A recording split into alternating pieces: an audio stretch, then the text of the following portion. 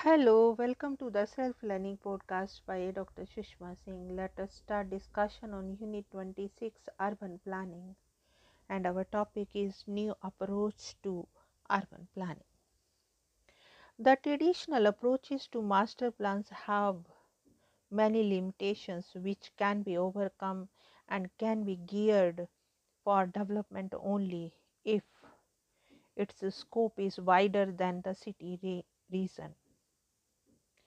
The elaboration of master plans for land use is to be effected within the context of a regional development plan.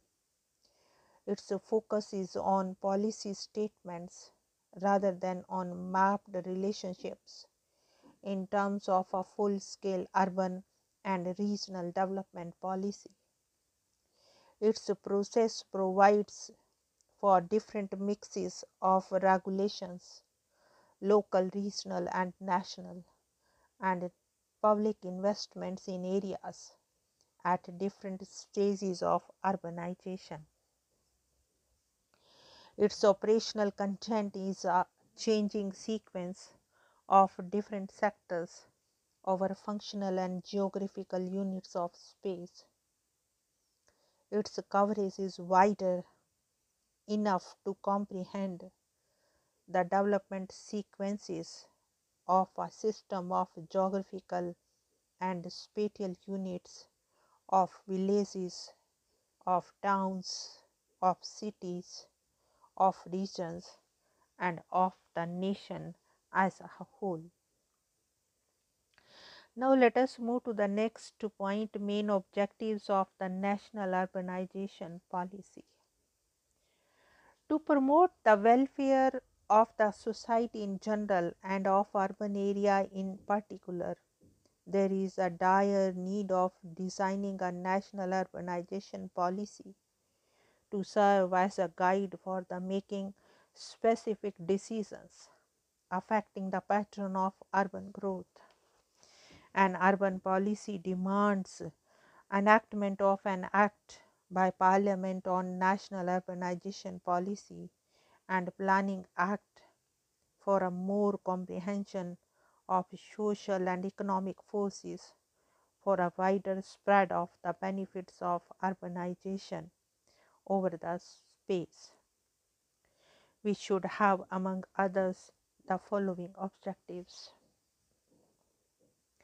convergence of inter-rational income and growth differentials, that is, controlling city growth in rich regions and expanding urban centers in lagging ones; achieving national economic growth which has its implications in terms of structure and spacing of a hierarchy as a whole, to the importance of leading cities as generic forces of economic growth and diffusion of innovation; gradual elimination of differential in lifestyle in terms of productivity and welfare both in urban and rural areas, providing the minimum levels of services for improving the quality of life; favor a pattern of urbanization and economic development which offers a wide range of alternative locations and encourages a balanced use of natural and human resources, equating the private and social cost of urban development, since divergence between social and private cost leads to excessive growth of cities. Now let us conclude the unit. The increasing growth pressure on the cities and towns and lots of problem out of it poses new challenges to the urban planners and administrators in present limit. Urban planning should be politically and socio-culturally acceptable as well as environmentally, economically, technologically, physically, fiscally, and infrastructure-wise feasible.